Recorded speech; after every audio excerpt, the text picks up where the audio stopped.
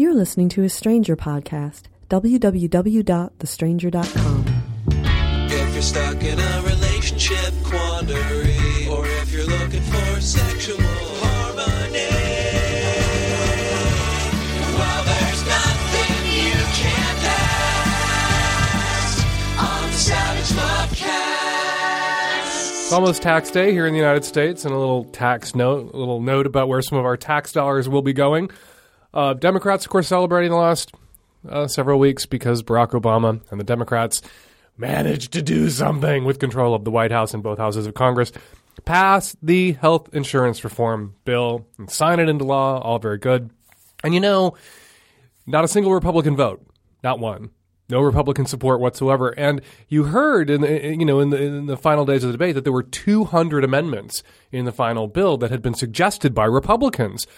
And they had been included. The Democrats included them in an effort to, be bipartisan, to reach out to the party that could really give a fuck about reaching back or reaching around. And one of those Republican amendments, as it turns out, was suggested by Orrin Hatch, Republican senator of Utah, who voted against the health insurance reform, of course, and to the tune of $250 million to be spent over the next 5 years. Yes, guess what? They put back into the federal budget $50 million a year for abstinence-only sex education.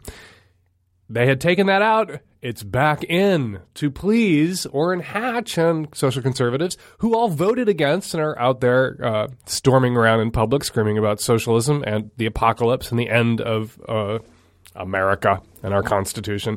To please them, they put this idiocy back into the federal budget, $250 million next 5 years, on a sex education program that we now know results in Bristol Palins, results in pregnant teenagers, results in higher STI rates for teenagers who've been subjected to abstinence-only education. There is also in the bill $75 million a year for comprehensive sex education, but you can only go for one or the other, so it's not like places are going to teach both and apply for both grants, because if you're teaching abstinence only, you can't also teach comprehensive. So basically, some kids in some states will get this abstinence only horseshit, and some kids in other states will get comprehensive sex ed, and then these kids will all fuck each other.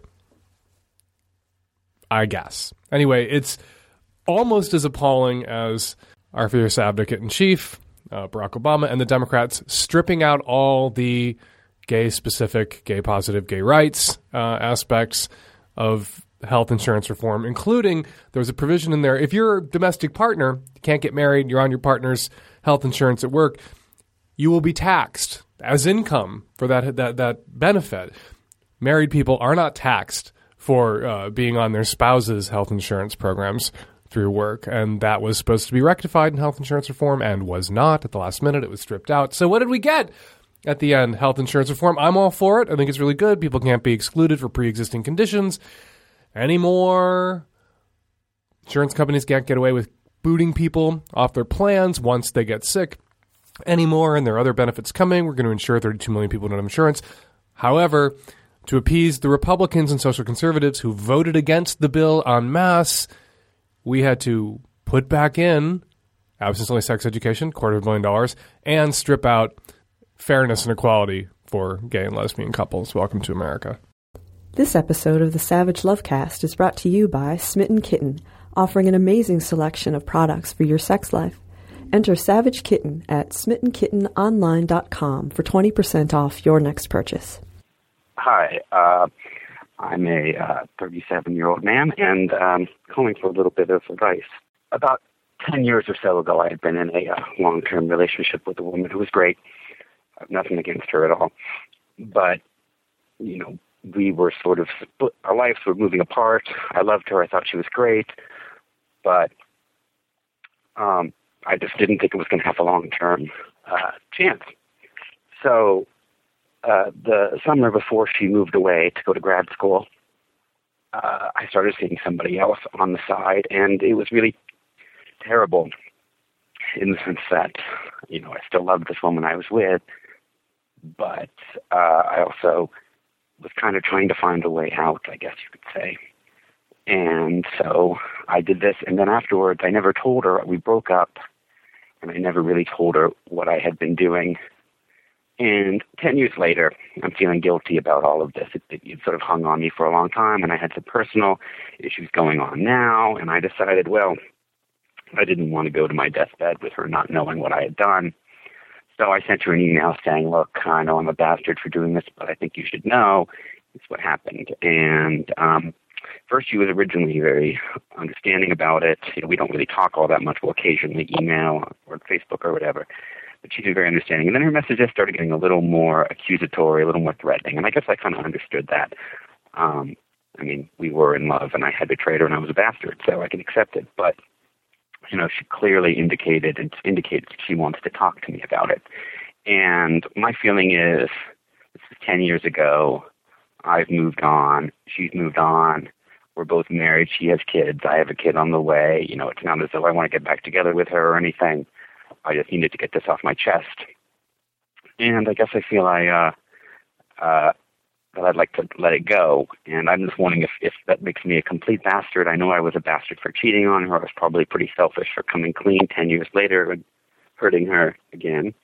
And I'm wondering if I sort of owe her a phone call and owe her a long conversation about it. We don't really talk, and I'm kind of happy like that with our sort of very informal, casual relationship, and it would kind of be hard to talk to her again and bring up a lot of things.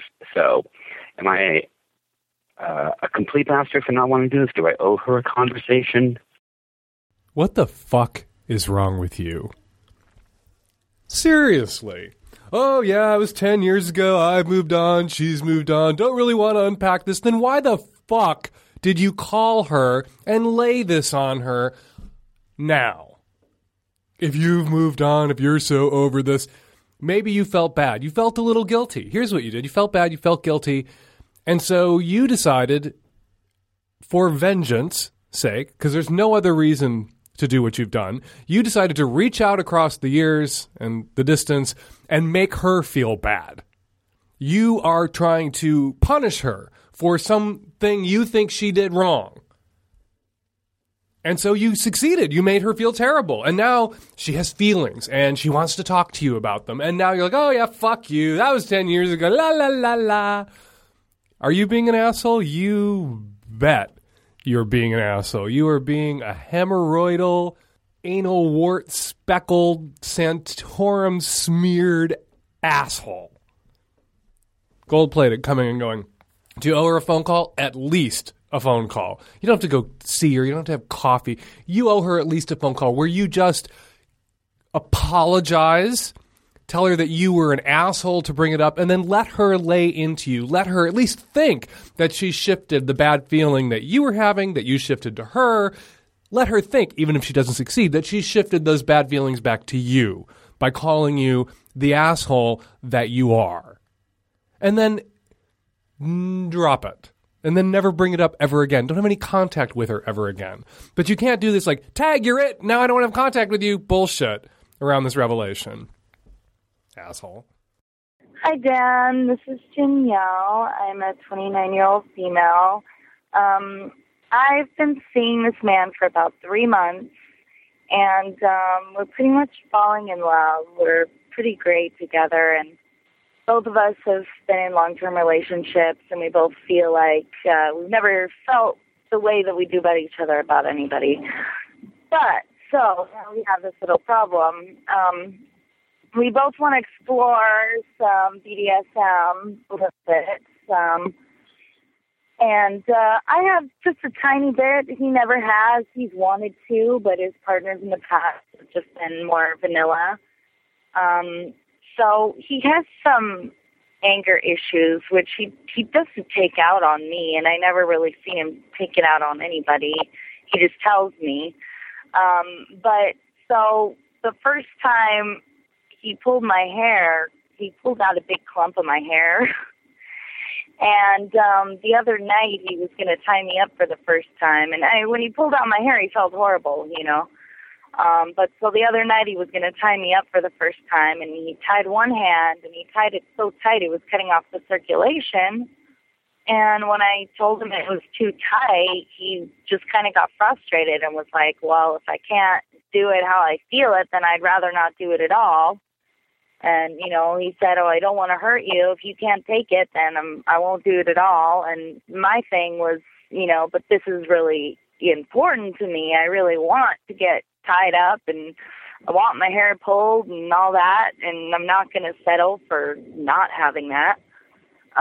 You know, and I said, can you just tone it down, or can we start slow? And he kind of, like, didn't really say no, but he was kind of just like, well, you know, if I have to hold back, then that's not really going to satisfy me. And he didn't really seem willing to just take it slow at first. And you know, and also I told him, well, what about the fact that it's satisfying me? Aren't you going to get something out of that? You know, even if you're not actually really hurting me, you know. Anyway, I'm just wondering what I could say to him to make him understand that this is like a process that we need to work towards. You know, it's not just right off the bat. And that it's fun. It doesn't actually have to be about anger and hurting, which is what it seems like maybe it is for him a bit. Here's what you can say to him to make him understand. Goodbye. He doesn't understand right now that BDSM isn't about anger and hurting. It can't be about anger and hurting. Loving, sane, consensual, whatever it might appear to be, look like to somebody from the outside, but loving, sane, consensual, risk-aware kink, BDSM, is not about anger and hurting. It is as far from anger and hurting as possible. What he's doing, particularly if he's incorporating his anger issues into your sex play, is he's taking advantage of your submissiveness, of your desire to experiment with S&M sex to abuse you physically and emotionally. And you can't okay that. You can't give him your buy-off. You can't tell him that's all right. He doesn't know what he's doing, obviously. You don't know what you're doing, obviously, if you think that there's nothing necessarily wrong with him channeling his anger issues into your sex life, into your sex play. You two need to back the fuck away from each other. Go read some goddamn books, the topping book, the bottoming book, S&M for beginners, Screw the Roses, Send Me the Thorns. There's a lot of really decent writing out there about BDSM, even just online. Go to a munch, get involved with your local BDSM community, and you'll find out that you guys are doing it wrong. Now, we've had Mistress Matisse on the show. She said we should, avoid SMers who say you're doing it wrong. There's no right way to do it. But all SMers everywhere agree that when someone is an abuser flying under the radar because they're exploiting the dynamics of BDSM to abuse someone, that is doing it wrong, that is not okay. You can really hurt somebody if you don't know how to tie them up and you do it ineptly. You can obviously really hurt somebody if you don't know how to pull their hair without pulling it the fuck out. Do you know how hard you have to pull someone's hair to tear it out of their head? A clump of it? That's not an accident, that degree of force. He meant to pull your hair out. I don't know what other redeeming qualities this guy has. He must have some. You say you're in love, you're falling in love with him, you picture a life together. He has to get on top of his anger issues. You need to call the BDSM shit to a halt before you get more seriously hurt than you've already been. And he needs to learn how to separate his anger issues and work through them and conquer them from his sex life. You can't run those things together. And you can't use BDSM as an excuse to run those things together. And you can't allow somebody to tell you that what they're doing is what you asked them to do. They're giving you the sort of SM experience that you want, when what they're actually doing is taking advantage of you and abusing you. You are being abused. No more bondage, no more slapping around, no more hair pulling, none until he gets control of his anger issues. And honest to God, I think you should get the fuck away from him. This episode of the Savage Lovecast is brought to you by Smitten Kitten. Smitten Kitten has an amazing selection of products for your sex life. Whether you're single or with a partner, their non-toxic, body-safe toys are the best quality products available. Shop their easy-to-navigate, secure website at smittenkittenonline.com or visit the newest Smitten Kitten location at 70 Broadway in Denver, Colorado. Take 20% off any order online or in-store with the code SAVAGEKITTEN. Smitten Kitten, sex toys for everyday people. Hi, Dan. I am an 18-year-old straight male. There's been this girl that I've been in love with for about 4 years. I've come to terms that nothing's going to happen, but it's something everyone has known about, including her. And recently I went over to my best friend's cabin, and it turns out he and that same girl were starting to become at least temporarily romantically involved, which I didn't necessarily have a problem with at the time. But as it ended up with, I ended up sleeping in the same room as they did that night because, alcohol and whatnot. And all of a sudden I started basically having sex quite loudly in front of me. Well, they were trying to keep it up, but it's hard not to hear. And I don't know, it just really upset me, mainly because they didn't. My friend didn't ever ask me how I felt about the fact that they were getting together, even though everyone knows how I felt about her. I'm not particularly mad at the moment. I just want to know, do I have a right to be upset? Should he have asked me how I felt, or at least told me to sleep in a room where I wouldn't have to hear the sex and whatnot? Or am I just freaking out about nothing and breaking the first rule of friendship, thou shalt not cock block? If you've carried a torch for this girl for 4 years and she's aware that you have a thing for her, and your friend, and perhaps all your friends are aware that you have a thing for her, it seems to me that it's probably never going to happen since everybody knows, and she's obviously not interested. If she's the kind of girl who'll jump into the sack with somebody else, at a moment's notice without any hesitation and fuck that person while there's another person in the room, it seems to me that if you had a chance with her, something would have already happened. Clearly you don't. Now, were they assholes? Yeah, I suppose. They were insensitive, surely. You had a right to get up and leave the room. I assume you weren't strapped to the bed that you were in. Although if you were, that makes it all much hotter. But yeah, they were assholes. Now, why would they do that? Why would she do that? Your beef seems to be primarily with your male friend and not with her. I wonder what she was trying to communicate to you. And, I don't want to claim to be able to read her mind, but it seems to me that she wanted to communicate to you once and for all and very definitively that you did not have a chance with her, and you never will, and you need to be over her. And she, with your friend's connivance, did this kind of unspeakably insensitive thing to really rub your nose in the fact that she's not interested in you, because here I am banging this guy 8 feet away from you. So let that cauterize the wound. Let your affections for her wither and die. And chalk this up to teenage insensitivity and cruelty. And, teenagers sometimes have to pile into rooms and cabins and cars and don't have as much privacy as grown-ups. And move the fuck on already. It's been 4 years of pining away for this girl who clearly doesn't return your feelings. And so you need to stop being pathetic. You need to shrug her off, and you need to look around for a girl who will fuck you while your friends are asleep in the next bed. Hi, Dan. I'm calling, hoping that you'll play this for your doctor friend that comes in sometimes and answers questions. I really, really, really hope you will. My partner of 3 years refuses to go to the doctor about this, and I've begged him to, and even tried to get his mom to help me to go to the doctor about this, but he won't. And now that we're talking about getting married, I kind of feel like I have a right to know if it's going to affect his fertility. Anyway, he has a third ball. Basically on the side of one of his testicles, there's another smaller, very round lump that will protrude sometimes, and it's usually around when he's either erect or after sex or being erect. And sometimes it really protrudes a lot, and sometimes it's just because I'm so used to it now, I can subtly see that there's more of a protrusion there. When he does let me fiddle with it, it's not hard inside like a ball, but because sometimes it's so round, I do call it his third ball.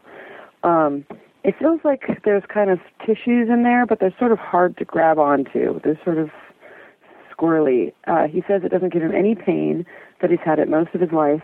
But it's pretty alarming sometimes to look at my boyfriend and think there's 3 balls, and I'm worried about his health and also curious about his fertility.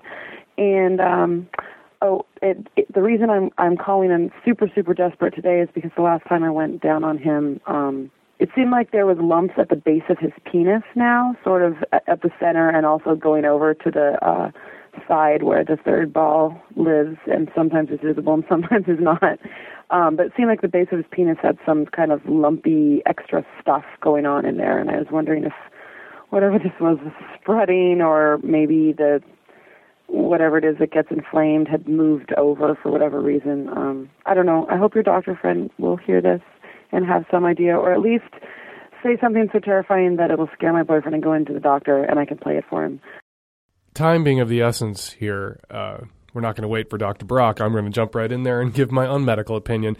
Testicular cancer is one of the most curable forms of cancer, one of the easiest to treat and most survivable. But you can still die from it.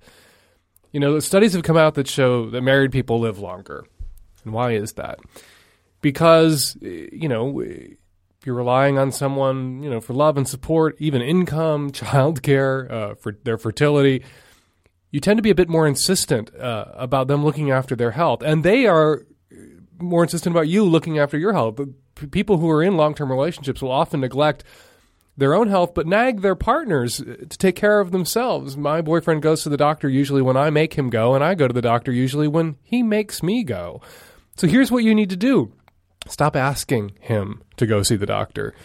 Stop getting his mother to nag him. You need to tell him this is a very serious problem, that you are not going to marry his ass if this is the way it's going to be, because you're not prepared to spend the rest of your life with someone who is a scrotum, who's afraid of going to the doctor, and you have made an appointment with a urologist, and you're taking him, and it is tomorrow at 10 a.m., and you're putting his ass and all 3 of his balls in the car, and you're driving him to this appointment, or no engagement.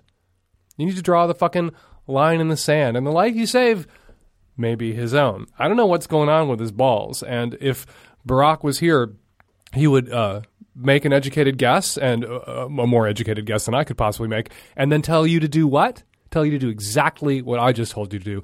Get that motherfucker to a doctor. Stop taking no. Stop taking it's always been this way. Stop taking it's not a problem for an answer. Fucking chuck his ass in the car and drive him to the doctor. The end. Hi, Dan. I'm a 20-year-old straight female from the Midwest. And I was calling because I was hooking up with a guy a couple months ago, and he asked me sort of mid-hookup how many guys I'd been with. And we were just making out at this point, and I didn't feel comfortable answering because I was a virgin at the time. I thought that was a more serious conversation that we needed to be having at the moment. And I wasn't sure if it would go beyond making out at all, so I didn't really want to bring it up because I felt comfortable with it. And he later told me that he had been really offended by this and had seen my, not wanting to answer the question as sort of a refusal of him, and that I wasn't interested in him in a serious way. I thought that was pretty ridiculous. And I sort of figured you're obligated to tell sexual partners if you have STDs or if you have a kid or if you're married, but, I don't think I didn't feel obligated to tell him my entire history unless I was really comfortable with it. I just wondered if this is a common thing that people expect, and if I was sort of right in thinking that I had no obligation to tell him until I was comfortable. When you say you were hooking up with this guy, do you mean you were about to have vaginal intercourse with this dude? Or were you just... No, I should have said I was making out with this guy. Okay. That was more accurate. So you weren't prepared to...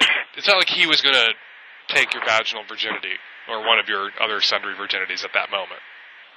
No, definitely not. We were not really close at all. Okay, so. 'cause I do believe that if you're a virgin... that the person you're about to sleep with kind of has a right to know, there's... No, I think so, too. Yeah, definitely. Just because sometimes people, that's a zap on the head the first time you have sex, and some people regard someone's first as an awesome responsibility, and somebody should know if they're about to assume that responsibility.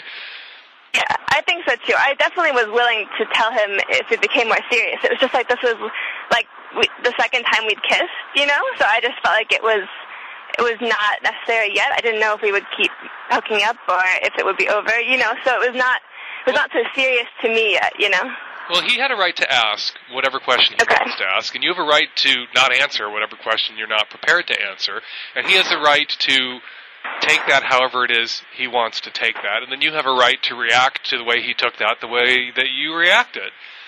Right. So I can't really say that anybody did anything wrong, but clearly what you sussed out through this interaction was that you guys aren't good together.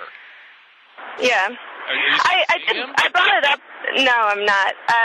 He actually dumped me the Monday of exam week. Well, that probably helped you focus.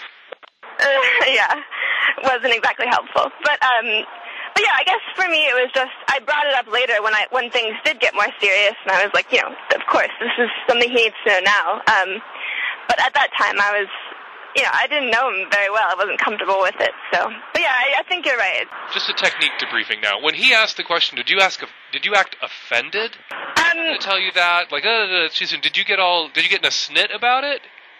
No, I just kind of paused and I said, I'm sorry, but I'm not comfortable talking about it right now. Okay. With what kind of tone in your voice did you say that? I don't know. I just tried to, like, serious but not harsh. Okay, I don't know. I think the best approach when somebody asks for what you feel is a premature disclosure of sexual history, and that happens in every relationship you're going to have all your life. There's a point at which you kind of sit down and say, you know, have you ever, for lack of a better term. Like, you exchange sexual histories, and your sex partners kind of have a right to know the vague outlines of your sexual history, because your sexual history becomes theirs. And their health and everything. Their health, that's what I mean. But yours becomes theirs because of the health consequences. And so if you're not ready to disclose it, I think the thing to do, and this is not just me telling you to be charming and upbeat and deferential to a male, because I would tell a male to do the exact same thing to a girl who is asking if you're not ready to disclose, which is a little bit like, hee hee ha ha, it feels a little soon, let's get to know each other better, and then we can play have you ever, and then we can do the full disclosure thing. But right now I feel like I want to maintain a little bit of sense of mystery. But, you know, if things keep progressing this way, we will totally have that conversation. And now stick your tongue back in my mouth. Like, there's a way to deflect a question that early in a relationship that you think is asking for too much information too soon without treating the other person like they asked an illegitimate question. Because it's a legitimate question. It just maybe came a little too soon. Right. I guess also, like, at this point, I'd only, like, made out with one other person in my life. And he was kind of asking me for, like, you know, how many guys have you jerked off? How many guys have you made out with? And I was kind of like, whoa, like, and like later in the relationship, he like sort of gave me a written like history of his whole sexual history, like including every person he'd made out with, which was like, I mean, it was cool that he was willing to be honest with me, but at the same time, I just was like so surprised that he expected that sort of level of detail, you know? That seems a little Rain Man, actually. As I said earlier, I think you have a right to the vague outlines and what's relevant. You don't have a right to, you know, a spreadsheet. Yeah, I think you have a right to everything that ever happened. Right, exactly, and like. And somebody who offered that to me, I would think they have a screw loose, and I don't want to be on their spreadsheet in the future. I don't want to be on there for the next person to look at. I know. I'm thinking about like I guess I'm on there for the next person. So. Well, good luck. I hope exams went well. Oh, thank you. And thanks for calling. Sure thing. Bye. Hey, Dan. My name is Brendan. I'm a 25-year-old gay man. Last night I got myself into a bit of trouble. I met a guy on Grindr. He came over, and he was pretty overweight and kind of unattractive to my tastes. But long story short, I gave him a bit of a pity fuck, during which he told me he was a virgin. I asked him if he wanted to quit. He said no, so I just decided that we would jerk each other off, and that would be that. And I talked him through where to touch me and stuff. He didn't really want me to touch his dick, and he was kind of too overweight for me to give him a blowjob anyway. So I came on his face at his request, and he tried to fake an orgasm, and then he said thank you about 80 times and left. The whole thing was weird. I feel sort of terrible about it. He clearly had very low self-esteem. I guess my question is, should I feel terrible about this? The guy was my age. He said yes several times. Also, because he was a virgin, should I have stopped when I found that out? What is the etiquette in this situation? I'm really not interested in dating him. He seems to have a lot of problems, and he's just not my type by about 150 pounds. And he has my number, so I'm sure I'm going to hear for him. What do I do? For listeners who don't know what the fuck you're talking about, would you please explain Grindr? Grindr is an iPhone that can be used to, set up hookups with other gay guys. So it's an iPhone app. Yeah. And basically guys post their picture and where they are right now, and then you can sort of see them. Yeah, exactly.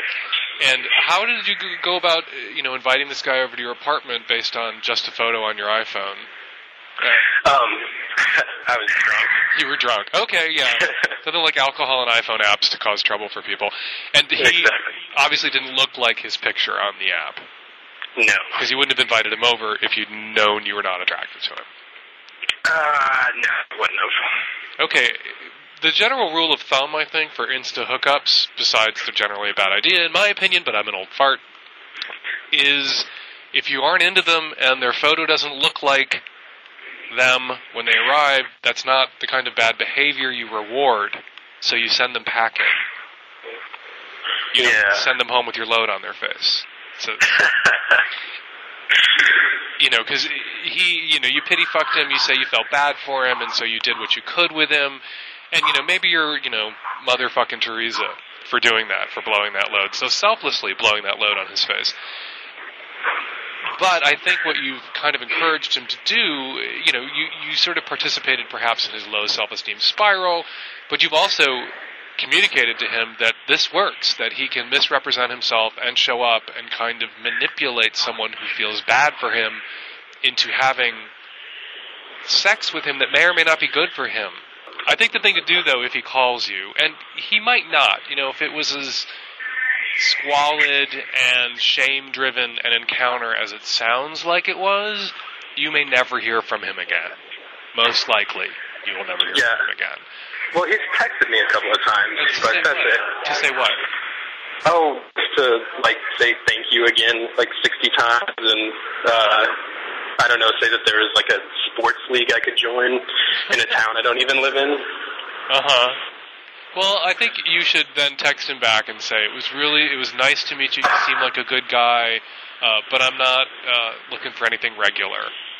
Okay. And that's the dodge that saves a little face, because you don't have to say, you ugly, or you fat. Yeah. And it shifts it to you, you're not looking for something regular, ... with him. You don't have to include the ... with him. Right. And in the future, though, I really don't think you're under any obligation to sleep with people you're not attracted to. Which is, a mistake I made when I was young and first came out. I felt sort of obligated to sleep with people who I'd made some sort of connection with even after I felt like it wasn't what I really wanted. And you get in a lot of trouble going down that road.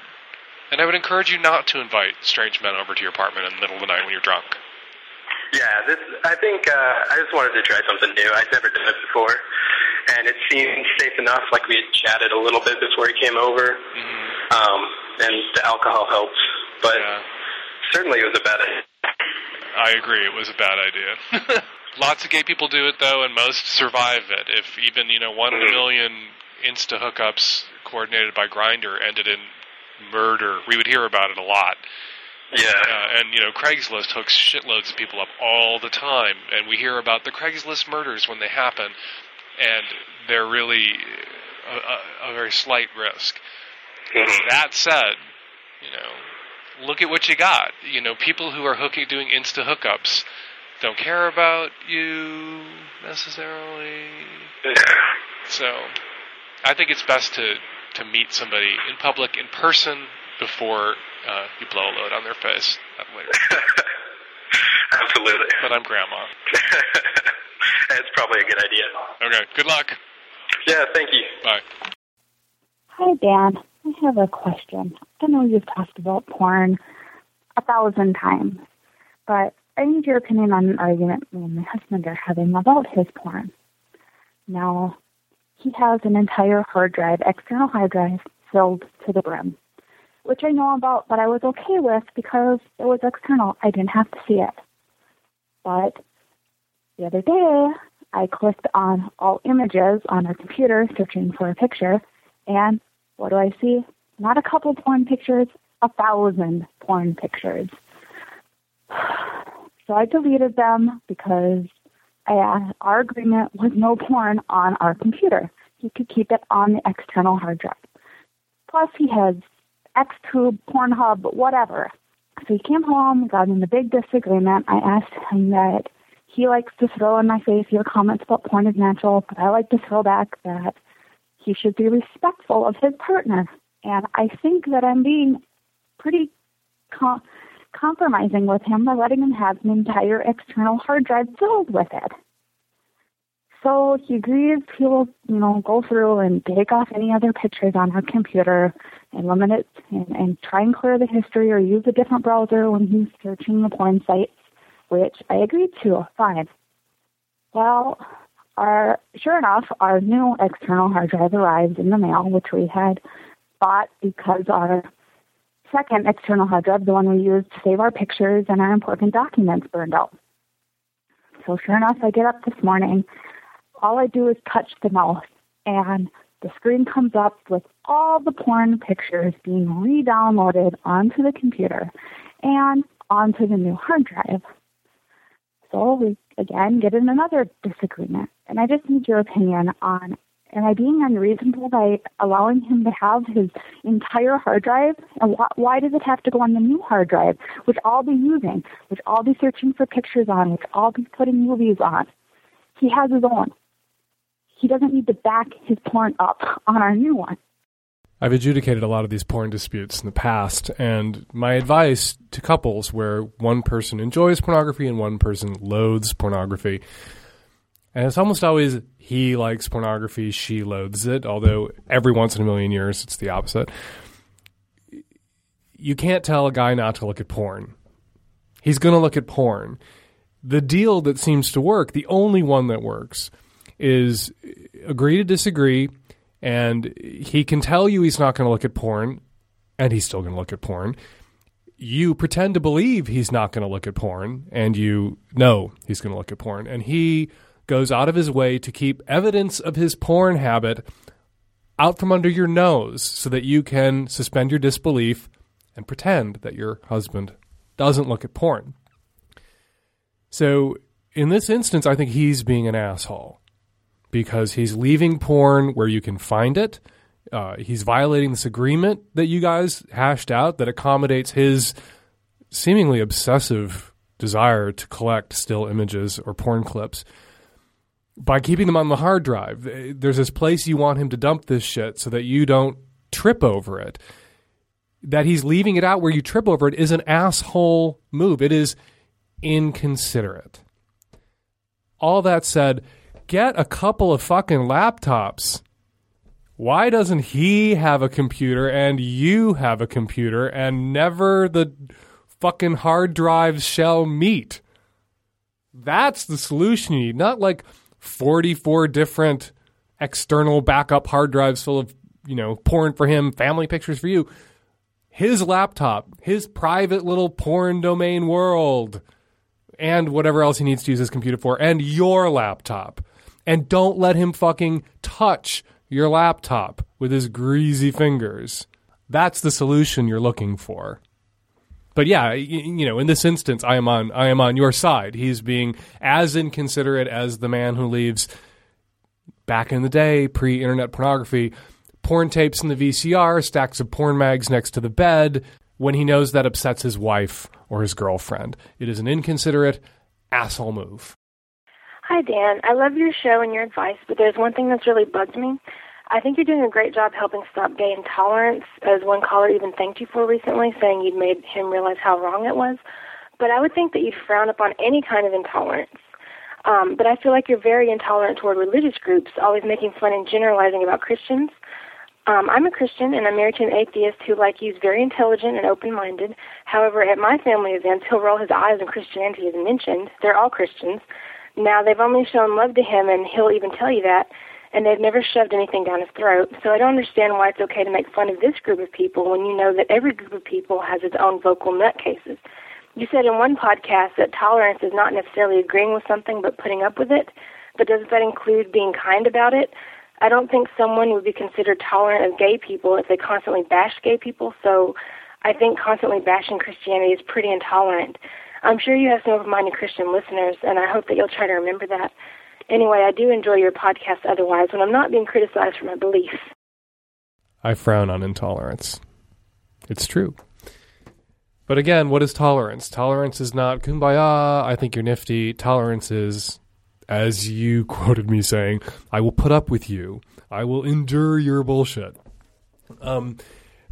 Too often I do, as many of us do in Gayland and on the left, where we're constantly being bashed by people who claim to speak for all Christians everywhere, fall into the trap of saying, asshole Christians instead of asshole, fundamentalist, conservative, douchebag, motherfucker, bigot Christians. We don't qualify the word Christian. And that's, we should be dinged for that, but you should be dinged for that. Liberal, left-wing, progressive Christians should be dinged for that. Because for the most part, these assholes, the Tony Perkins of the world, the Family Research Councils, the Donald Weilmans, the Pat Robertsons, they've hijacked your religion. They claim to speak for you in the public arena, and they are not challenged on that by you, by your co-religionists who don't agree with them, your fellow tolerant, loving, able to marry an asshole atheist kind of Christians. Let the Tony Perkins of the world get away with it. And then when someone like me blows up at the asshole Christians, we get mewling emails and phone calls from Christians who go, well, we're not all like that. And I want to say, you know what? Don't tell me. Tell them. In a very public way. Tell them. Tell Fred Phelps. Tell Pat Robertson. Exhume Jerry Falwell and tell him. Because I know there are liberal, tolerant, decent, wonderful Christians out there. I even know that there are fundamentalist, kind of conservative Christians out there among my readers and listeners who are decent and tolerant and willing to let me live in the world and see me have my full civil rights, all my civil rights and gay marriage, content in the knowledge that they're right and I'm wrong and I'll roast in hell for all eternity and God likes them better than me, and isn't that enough? I don't have a problem with people who are religious and conservative. A lot of my family members are religious conservative. I don't have a problem with them. Well, religious, not necessarily conservative. Don't have a problem with them. What I have a problem with are the assholes who've hijacked your religion, who claim to speak to you, and they get me exercised. And sometimes I get so upset that I neglect to qualify the word Christian when I'm ranting about them with fundamentalist, bigot, asshole, douchebag, motherfucker, bigot, conservative Christian, social asshole, conservative. And for that, I apologize. When I fall into that kind of shorthand and you feel personally attacked, I apologize in advance. But if you really want to be upset with someone or someones or a group of people for your bad rap, for the bad rap that all Christians everywhere are getting, don't take it up with me. Get in the Family Research Council's face. Get in Peter LaBarbera's face. Get in Pat Robertson's face and Fred Phelps's face. Those are the motherfuckers who've hijacked your religion. Those are the motherfuckers who make all Christians everywhere look crazy intolerant. And I frown on intolerance. Intolerance is always wrong, except in self-defense. Just like violence is always wrong, except in self-defense. We have to be intolerant of intolerance. And I am intolerant of Christian-branded intolerance. If you have a problem with that, you need to get the Christian brand off of intolerance. Really, Christians in America have cornered the market on intolerance. In the public arena, they stand for bigotry and intolerance and hatred. I didn't make it so. I'm old-ish. I remember when Christians were, the loving hippies in Godspell, and public Christianity was about love and peace and taking care of each other and kumbaya fucking ya. Where'd that all go? And how did it slip away from you? How did it slip through your fingers? I was about to get off your back, and one of the tech-savvy at-risk youth pointed out that she couldn't name one liberal Christian group. She'd never even heard of a liberal Christian group that was screaming and yelling in the public square. And I know they're out there. There's Soul Force, which is the gay one, and a couple others whose names escape me. I can't remember them. American Family Association, that trips right off the tongue. Family Research Council, that trips right off. Liberty University, that trips right off the tongue. 700 fucking Club. We know all the conservative ones because they scream and yell in public and claim to speak for you all. And there are liberal Christian groups out there and pro-tolerance Christian groups out there. And they need to pick up a fucking megaphone. Like I was saying, they need to get in the faces of the conservative Christians who claim to speak for you all and are giving you all such a bad rap and leading people like me to paint you all with one brush. Pick up the goddamn megaphone. Don't yell at your friendly neighborhood sex advice podcast columnist for his intolerance if you aren't yelling 1,000 times louder at Pat Robertson et al. For theirs. And Kumbaya fucking ya, we're going to leave it there. 206-201-2720 is the number here at the podcast. If you'd like to record a question or a rant, you can rant too for a future program. Give us a buzz, 206-201-2720. Please leave a callback number in case we want to get you on the phone. You download us every week at thestranger.com/savage. I blog every day at slog.thestranger.com where you can read the Savage Love Letter of the day. And me and the tech-savvy, at-risk, abstinence-educated youth will be back at you next week with another installment of the Savage Lovecast. Thanks for listening.